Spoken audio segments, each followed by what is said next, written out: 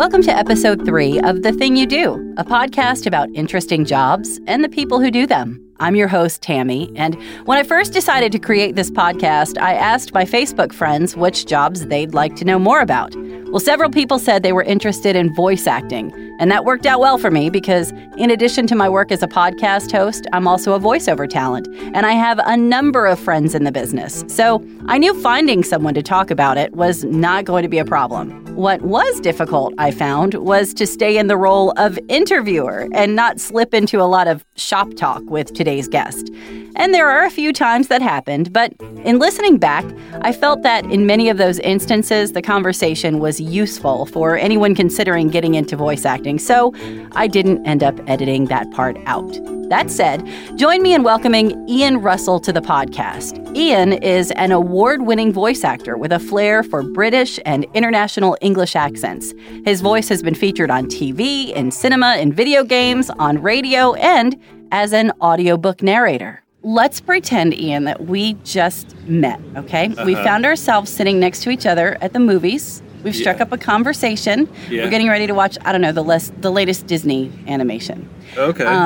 The lights won't go down for a couple of minutes, and you just told me that you're a voice actor. So, Ian... What do you do? I'm a voice actor. Right, yeah. We talked about, we were like, oh, did you hear that, Paul Rudd is the voice actor for this movie? And you say, oh, well, I'm a voice actor. So I say, really? And so before the lights dim and the trailers start, Ian, tell me about the thing you do. I often, when people ask, what do you do? It's kind of like I get paid to stand in a box and wave my arms around. But it's like it's whenever you see or hear anything, but you can't see the person that you can hear. That's what a voice actor does. They perform something with just their voice and no picture. Someone else adds a picture afterwards, and so that's what I do. Which is why I can stand in a box and I don't have to go anywhere. I can just my commute's very short, which is nice. But it can be quite... Well, it's not lonely. People ask about, don't you get lonely? And it's not lonely, but it is very solitary. You do spend a lot of time in your own company. I suppose you have to be comfortable with that. Definitely. So where are some places that people might have heard your voice? So, the most visible places are, we're here in the cinema. It's Disney movies, and people will recognise that's a voiceover. Cartoons, TV commercials, that kind of thing. But for me, the movies is the very pinnacle of the LA, of the Los Angeles community, and I'm not that. I describe myself perhaps as more of a jobbing voice actor, but for me, if you wanted to know where you would hear me in the public domain, it would be more likely in something like video games. I've done quite a lot of work in video games, so my voice is heard in various video games. So that's where you'd hear me. But unless you work for a large corporate and they've put you in a room to learn about health and safety or slip and trip falls or the latest health and safety concerns over COVID, you'll hear a lot of people doing that kind of work at the moment. Okay, all right, the movie started. Pass the popcorn. Okay. Oh, you did great. That was great. Good job. How did you get into voice acting? Was that something that you always wanted to do? Was it something you kind of accidentally tripped into? How did that happen for you? Completely. It was never a plan, ever. It was not on my radar at all. I sometimes describe myself as a failed stage actor. Mm. When I was much, much younger than I am today, so much younger than there's a Beatles reference in there somewhere. I did a bit of stage work, and I went to the Edinburgh International Festival and did some stuff up there, that kind of thing. But I could never pay the bills with it. So I went and got a proper job and met my now wife, who's American, in Holland, where I was working at the time. that's a complex story as well. Anyway, so we're married, we're blah, blah, blah. We've moved back to England, and she's looking for a Christmas gift to give to her hubby, the man who has everything kind of thing. What do you need when you get to your mid-late 40s, early 50s? What do you need? You don't really need anything. I don't need another pair of socks for sure. So she bought me, because she'd never known me when I'd done my acting, she bought me a one-day workshop in London, an introduction to voiceover. Oh, wow. That was my Christmas present in 2012. I had just turned 50. So that's where I would trace it from, is her buying me a Christmas present. Now, what were you doing? What was your proper job? I was a wealth manager for a private bank in the UK. To sit in my office, you had to have 7-figure sums in your bank accounts. So we would have never met, is what you're saying. Well, I don't know. I mean, no, we would have never crossed paths. Well, you don't live in the UK either, so... Right, well, that's what I meant. It's because I wasn't in England. My office was right in the very, very centre of Oxford, in the Cotswolds. Beautiful, 400-year-old building, stained glass windows. And I had the corner office on the second floor. That was wonderful. When I wasn't sitting with clients and I just was, writing reports or whatever, I had a view out of my office window down to Christ Church College and the fields and the river. That was beautiful, So you were doing very well in your position of wealth management. Making my way. Yeah. Yeah.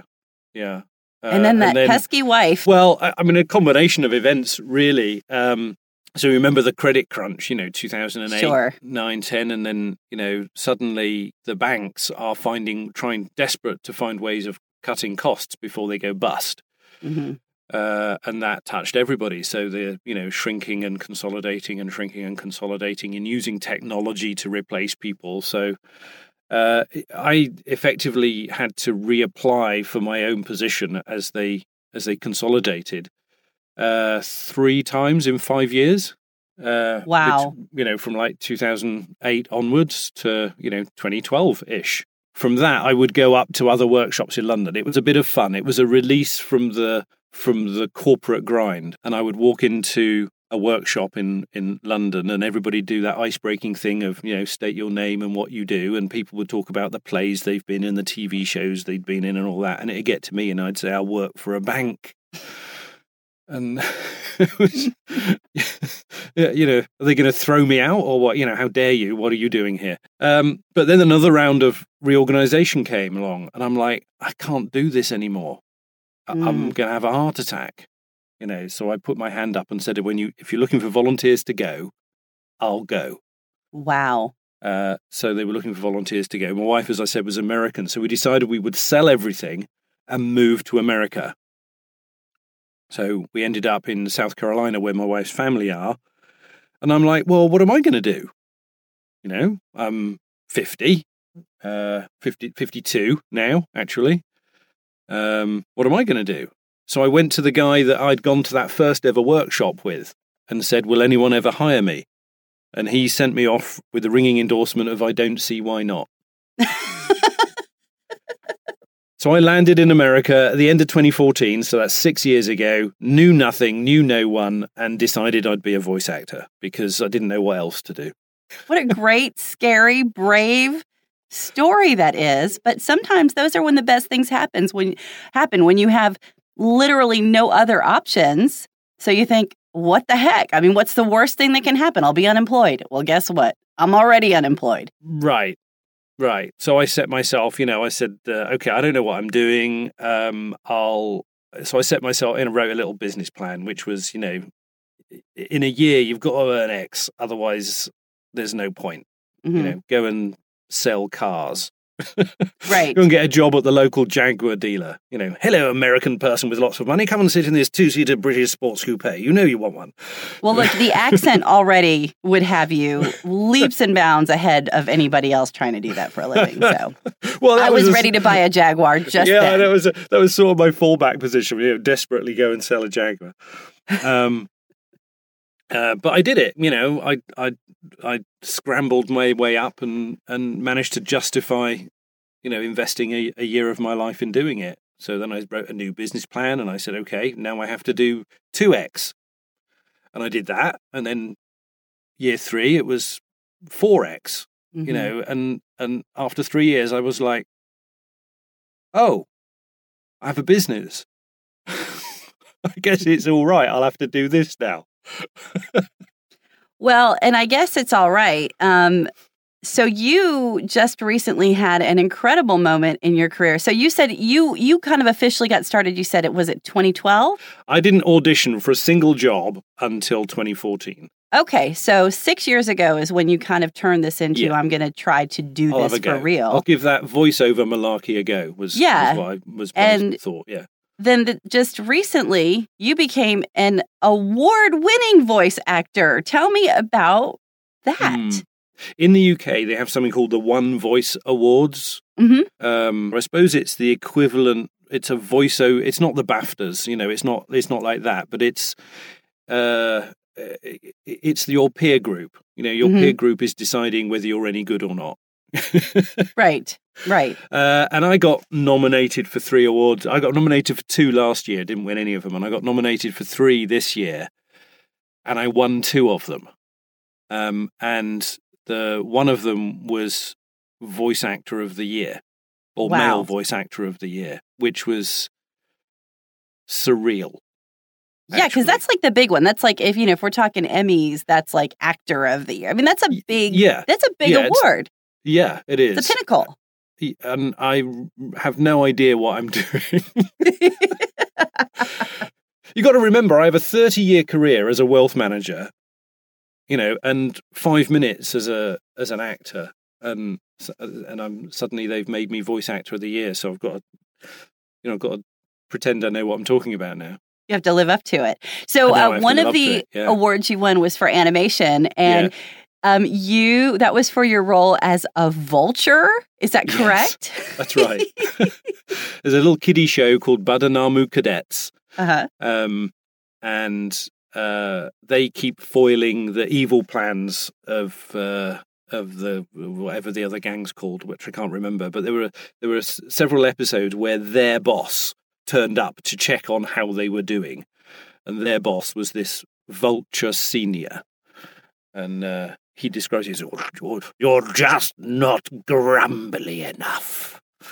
You're not grumbly enough. The grumbly, they must be the grumbly gang. That plan failed. This plan failed. They'll give me one more chance. No, it's over for you. So I put that up for animation, and they decided that it won. That is so exciting. It's validating. Yeah, it is. I think. Yeah. It is, but very surreal. Still, surreal.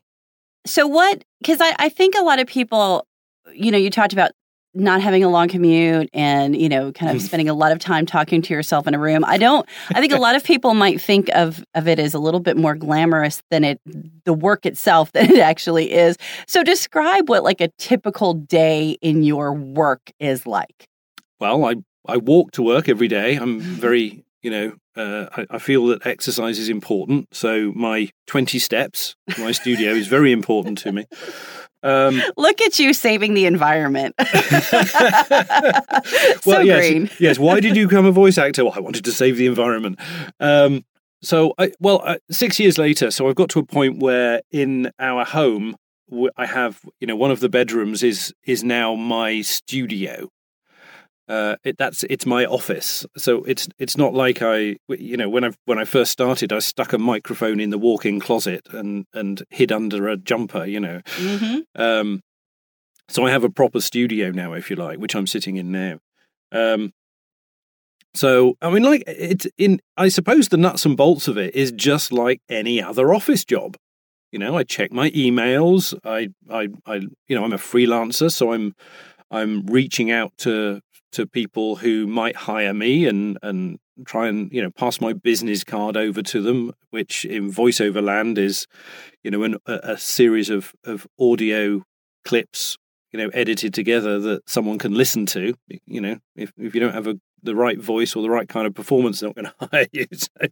So you've got to show people that you can do what you do. So I'm doing that, and that probably forms 80% of what I do. I'm running a small business. I have to do my own taxes. I have to prepare my own marketing materials, all that kind of thing. So when you were doing the voice of Mr. Vulture, yes, I'm imagining not you. grumbly enough.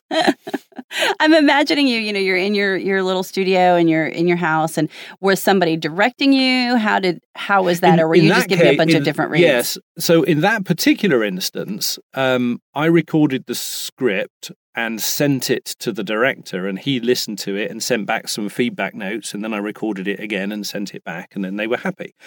And probably that happens more often than not, but there are circumstances where you'll connect with the creative director at the other end, and they'll give you immediate feedback. So on Friday, I was recording for a TV spot for. It would be going live this week, so I didn't have to sign an NDA. So NDA is non-disclosure agreement. A lot of times you have to say that you won't say anything before a project goes live. Right, trade secrets and all. Well, let me just say this: I was recording for one of the larger soft drink manufacturers for a TV advert, which will go out in the local market in Philadelphia way this week. It's to do with the NFL, the soccer. Gotcha. You call it football. I would call it American football. That drink for that game.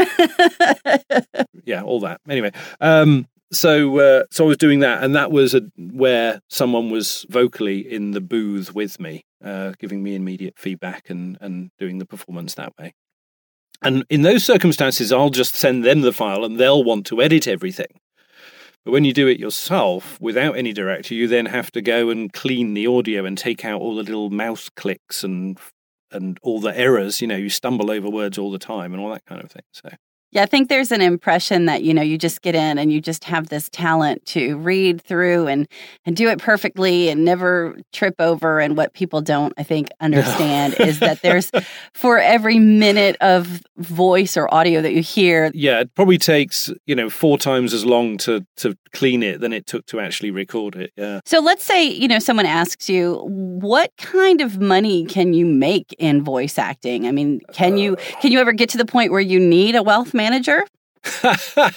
Well, if you think about Tom Hanks voices Woody in Toy Story, I'm sure he has a wealth manager.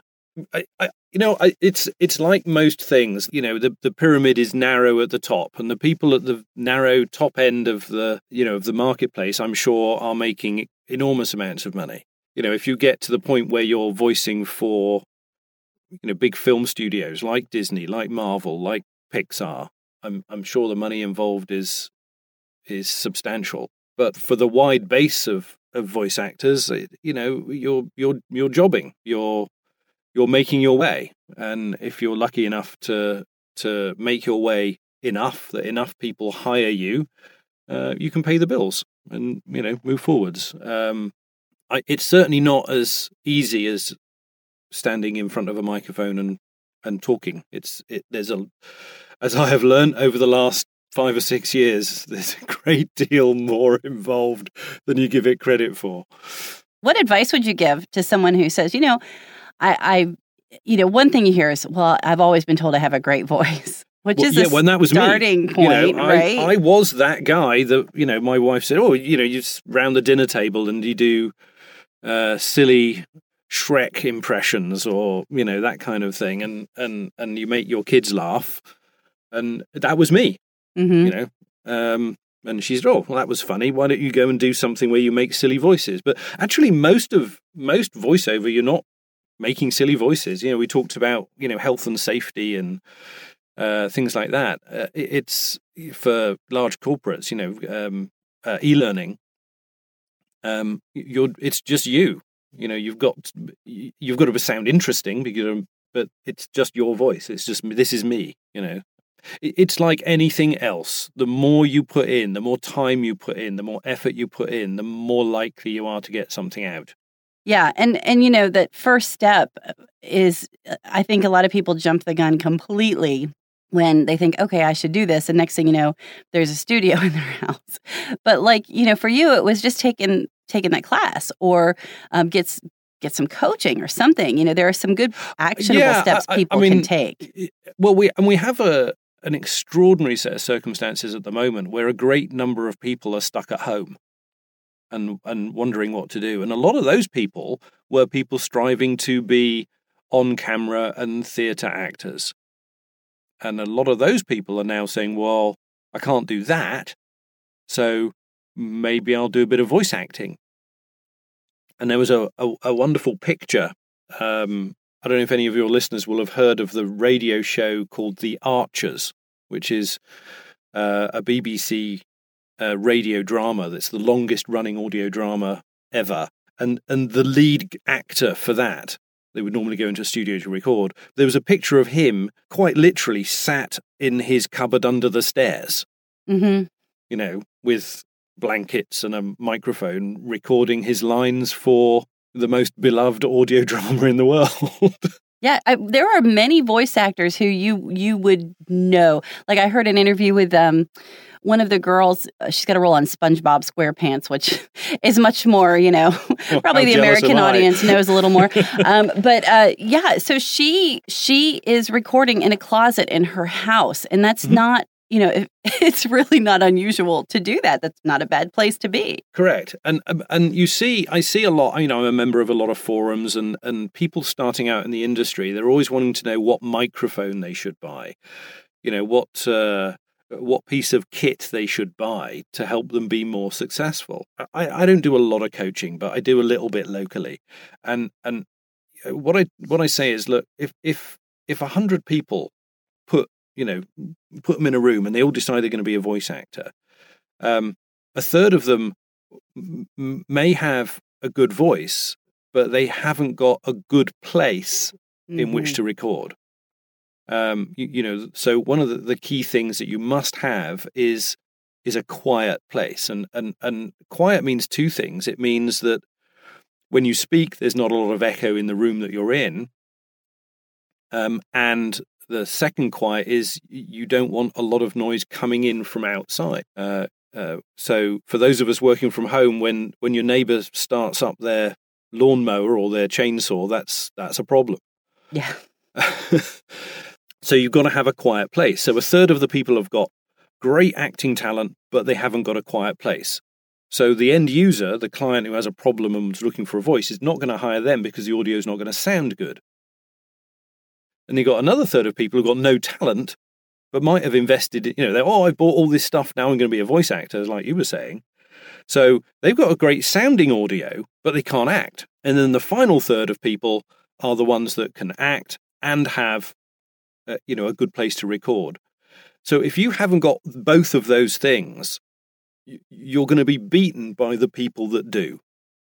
So if you're starting out, know that you can act, and if you can't, go and train and get some idea of what performing is all about, because it's not standing in front of a microphone. And the second thing, look around your house and decide where you're going to work, because if you haven't got an appropriate place, you're going to have to think about how you create one. And 6 years later, I'm like many businesses. I had, as I said to you, a 30-year career doing something else in business. So I approached this as a business, and I have reinvested in the business. So I now have invested comfortably 5 figures into a recording environment and equipment and training and coaching. And, I have an acting coach. Right. And coaching is, I think, a great place to start. I think before you spend the first dime on anything, except maybe a microphone so you can communicate with your coach. I think, having a coach will hopefully, if you hire a good one, you got to be careful about, because there's a million wolves out there. But, a good coach will help you even determine if it's something you can legitimately do. And absolutely be mindful that you are starting a small business. Yes. It's not just a creative endeavor. You do have to, I think it is important to be aware that there's a lot more to it than just making silly voices around the dinner table. Yeah, like you said, because I do this also, in addition to the podcast. And so one thing that you said that I think I can echo as being so true is probably at least 80% of your time is spent marketing, administration, all of the nuts and bolts of running a business. And then 20% of the time is actually it's that doing classic, the work. Yeah, and that's on a good day. Rule. Yeah, on a good day. Yeah, absolutely. Yeah. I mean, I'm lucky. I probably record 4 clients somewhere between 250 and 300 times a year. Most days I've got something to record for a client. But it takes a long, you don't start out, year one. That's not the case. Correct. And so you also probably need to be prepared if you want to get into this to not quit your day job. Yeah. I early on, when I was, I coached every week. I went to a studio every week for, an ongoing kind of coaching, recording, training thing. And early on, there was a time I booked 3 jobs in 6 weeks. Mm-hmm. And I might have earned $200 or $300 during that period of time. And this was being held up to the other people in the group as being success. Right. Right. For someone starting out. And, now I struggle, I struggle to think how I thought I was making progress by doing that. But as with any business, startup business, so many, it's a well-known thing, isn't it? That I don't know, it's probably that 80-20 thing, but 80% of startup businesses fail in their first year. Yeah. Persistence is just so important. So how has COVID affected your business? I think in about halfway through the year, sort of April, May time, I think there was a little dip for me. In many ways, I was fortunate again because I had 2 quite lengthy projects already underway when the lockdown thing started in end of February-ish for me. So I had work already booked, and because I have a fairly loyal client base, I have continued to work pretty consistently throughout this period. It's a business. The voiceover business has survived lockdown probably better than many, and I feel awkward about it sometimes. That I'm doing okay, and so many people around me are struggling. And it's that's hard to see. Your friends losing their jobs and their children not being able to go to school and that kind of thing. It's hard, but so I've been quite lucky. And the voiceover business, you can imagine all these corporates who have had to create new content about how their employees should behave in terms of keeping themselves and their colleagues safe. So that has resulted in quite a lot of projects being recorded. I've probably done my fair share as but mountains of that stuff. Yeah, you've probably uttered the phrase, "In these uncertain times." In these challenging times. Yes. We live in extraordinary times. Unprecedented. Unprecedented. Yeah, there are 2 or 3, to keep ourselves and our clients safe. Yes. Yeah, it's true. I've been both blessed and cursed, I think, by the COVID stuff. I do radio or did radio or may do radio again full time. And my radio job was just eliminated. And I know that was definitely in part due to the effect that COVID had on advertising and things like that. But as far as the voiceover part of it goes, that business, I definitely saw a bump as, like you said, because I do a lot of corporate animations and explainer videos. So, I mean, I think it's okay to accept the fact that, it hasn't necessarily been bad for everybody. Every cloud has a silver lining, and Right. in every set of circumstances, there will be businesses that prosper and there will be businesses that struggle, and we will end up coming out of it the other side a very different, world. How long is it going to be before we're prepared to step outside our front door without a mask? Could be a year or two, could be 3. Spanish flu was 2-3 years before. Everything was sort of, inverted commas, back to normal. And I'm sure it never went back to what it was like before. Right. And I think that's true for us as well as a society. I think there are things that will never completely go back to normal. And some of those things are good. Some of those things are not good. But we hopefully can unite as people and be good to one another and come out as humans, stronger, better people because of it. I think there is a chance for us to become more human. More inclusive, more humanitarian, to care more about our neighbors because they may be less fortunate than ourselves. I hope that might be something that comes out of it. I do too. All right, Ian, anything else that we should mention here before I let you go? Well, I think one of the extraordinary things for me is the fact that I am British and I am in America. One of the things about voice acting is that it truly is a global business run through the internet. And I think it's extraordinary that someone like me can wave my hands around in a box in the metaphorical middle of nowhere have a business that is thriving. It's astonishing to me that it's hard work. I don't want to belittle it, but I think that's one of the, perhaps for me personally, one of the more unusual aspects. It is such a global business. And so here I'm very much obviously an American, but I have at least one regular client in England. I occasionally have to get my PayPal payment in pounds. Yeah. Which sometimes is good. Sometimes it's not so good. Well, exchange rates and all the rest of it. Depending. It is such, I have clients, I do work for people in the Netherlands, in India. I mean, it is pretty amazing to me sometimes just to stop. I think especially as someone who's nearing 50, to stop and think about, oh my gosh, the fact that I can even do this and it works that way is pretty amazing. And because we speak English, and that English is effectively the global business language, our skills transfer right across the globe. I'm quite fond of saying, and it works because it's true. Remember I said I did 3 jobs in 6 weeks. So the first person that ever hired me was in New York, and the second person that ever hired me was in New Zealand. Wow. You couldn't be further apart. Right, and I think that experience helped me realize that actually there genuinely is opportunity for us all over the globe. I think my bio says something like I've done business all over in all 4 corners of the globe if a globe had corners. Yeah.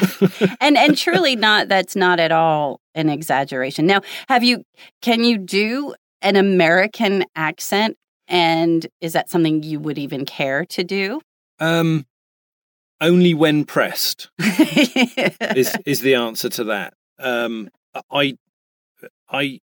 So my marketing is all about the British voice. Sure. So I'm clearly marketing myself as someone with a British accent, but there have been circumstances, for example, like audiobooks, where there might an American character might appear, and then I'll do my best effort at an American accent. But no, I'm not going to do it now.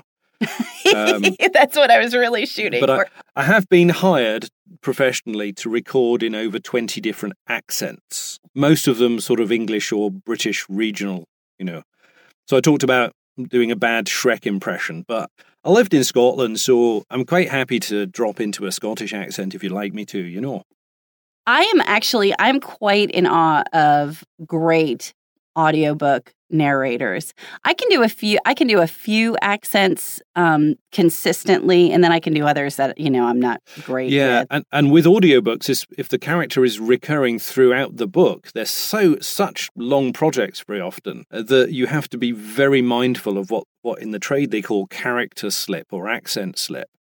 That the character ends up sounding different at the end of the book than they sounded at the beginning of the book. And I'm so in awe of people who do that and do it well. Sometimes I bristle at how much it costs for an audiobook. I also am aware of just how much work goes into doing it and doing it well. So that always amazes me. Yeah, I don't do a great deal of audiobook work for that very reason, that it's an enormous amount of work and the fee rate for it is relatively low compared to so many other genres. You do get asked once in a while, what kind of work would you do if you could do anything and nothing else? And it would, for me, probably be video games. They've been very good to me. And one of the other impacts that over the last few years I've noticed changing is, we talked about Tom Hanks and, other very well-known people who do voiceover for big movies. And, they turn up at the San Diego Comic-Con and everybody screams and shouts. But, the days of the Hollywood superstar are changing. And this whole Comic-Con ethos is starting to make voice actors the heroes of the youth of today. And I have one, I'll just use this as an example because it's a real example for me. But so I play a character called Vernon Locke in a video game called Payday 2. And he's from South Africa, so he speaks like that. And I had to attend I chose to attend a sort of a virtual charity event thing. And I didn't know really how big this game was at the time. And they said, you might want to create a separate Twitter account because once these people know where you are, they will blow your account up and it'll cease to be useful to you. So I created a separate Twitter account for Locke. And he has it's a fraction under 10,000 followers. Oh, wow. I know. Wow. Yeah. You see? Yeah, he's by some distance a fictional character more popular than I am. Yeah. And so I use that as an example to show how the awareness, we talked about with TV commercials, the voice should be anonymous, but in video games and animation, particularly anime. Animation, the voice actors are starting to become the heroes. Which is perhaps why we're getting this big upswell of young people saying, I want to be a voice actor when I grow up. Well, that's a good thing. I think that's a good thing for the industry, for sure. Yes, for sure. So for sure is Locke's catchphrase. He says for sure quite a lot. Well, there you go. I knew it. I'm a big fan. So that's something I stumbled into quite early, and it took 2 years, but suddenly 2 years later, he is pretty much a part of my life every day. What do I do every day? Every day I check his Twitter account because I run it, Well, Ian, I've taken up way more time than I said I would, but this has been delightful. Thank you so much for giving us so much of your time and just for sharing so much of what it's like for you to be a voice actor. And congratulations again on those One Voice Awards. And I wish you nothing but continued success. Thank you, Tammy.